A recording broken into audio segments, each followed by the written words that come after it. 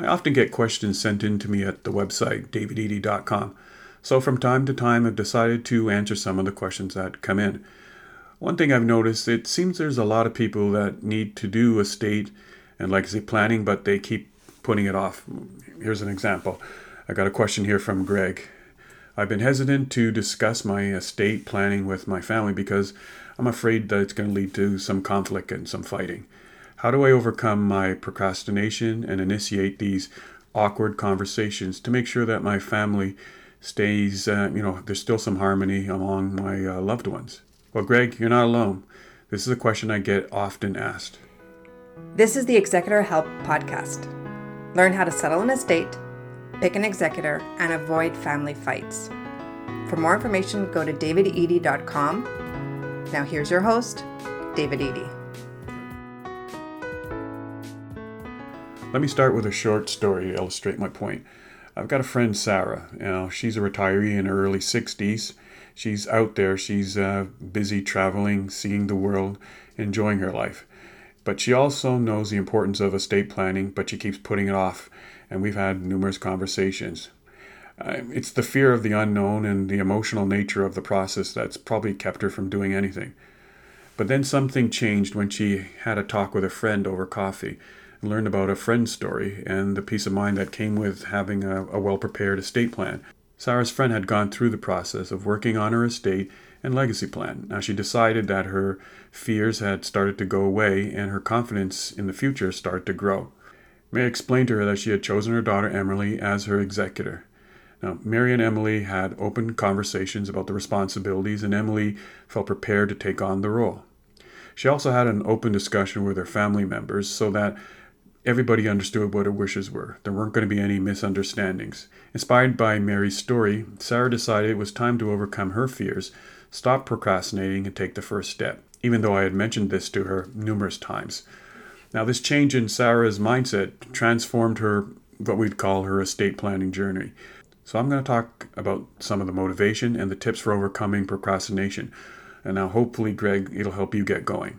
First, visualize what the benefits are. By procrastinating, it stems from focusing on the negatives or the complexities of a task. So what you need to do is sort of shift your mindset by visualizing, peace of mind, security, and the legacy preservation that it's going to bring, that what's going to happen when you've got a well-prepared estate plan. I think this is the first great step. The next thing is everybody loves goals. So set those goals, clear goals. I think you need to establish some achievable goals for your estate plan and following the process.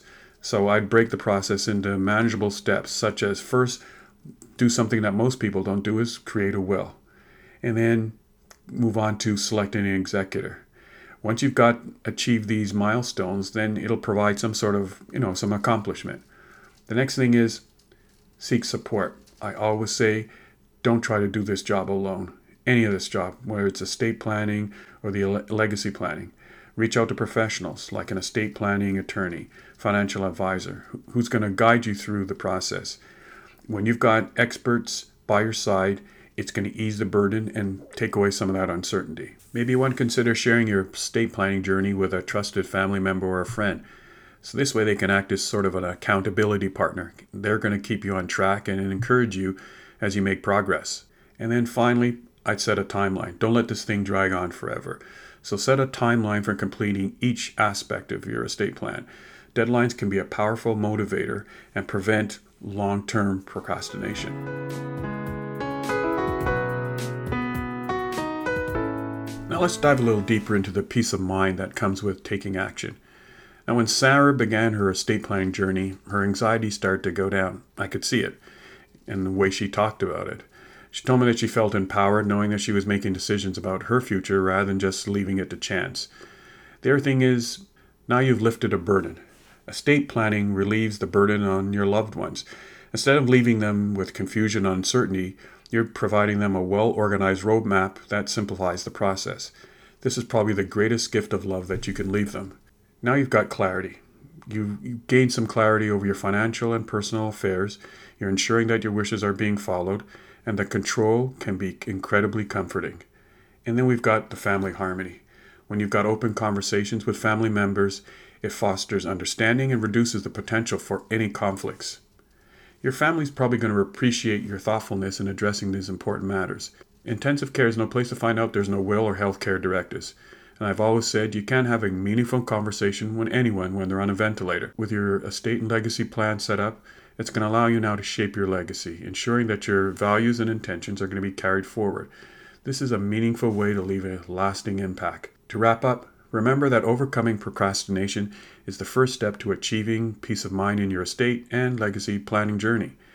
As Sarah has learned, the fear of the unknown can be replaced with confidence and clarity. Until next time, take care, and remember that a well-prepared estate plan is a gift to your future self and your loved ones. Thanks for listening. If you enjoyed this episode and you'd like to support the podcast, please share it with others, post about it on social media, or by leaving a 5-star rating and review on Apple Podcasts. To catch up with all the latest from me, go to davidedie.com. There you can follow me on Twitter, LinkedIn, and Facebook. Thanks again, and I'll talk to you next time.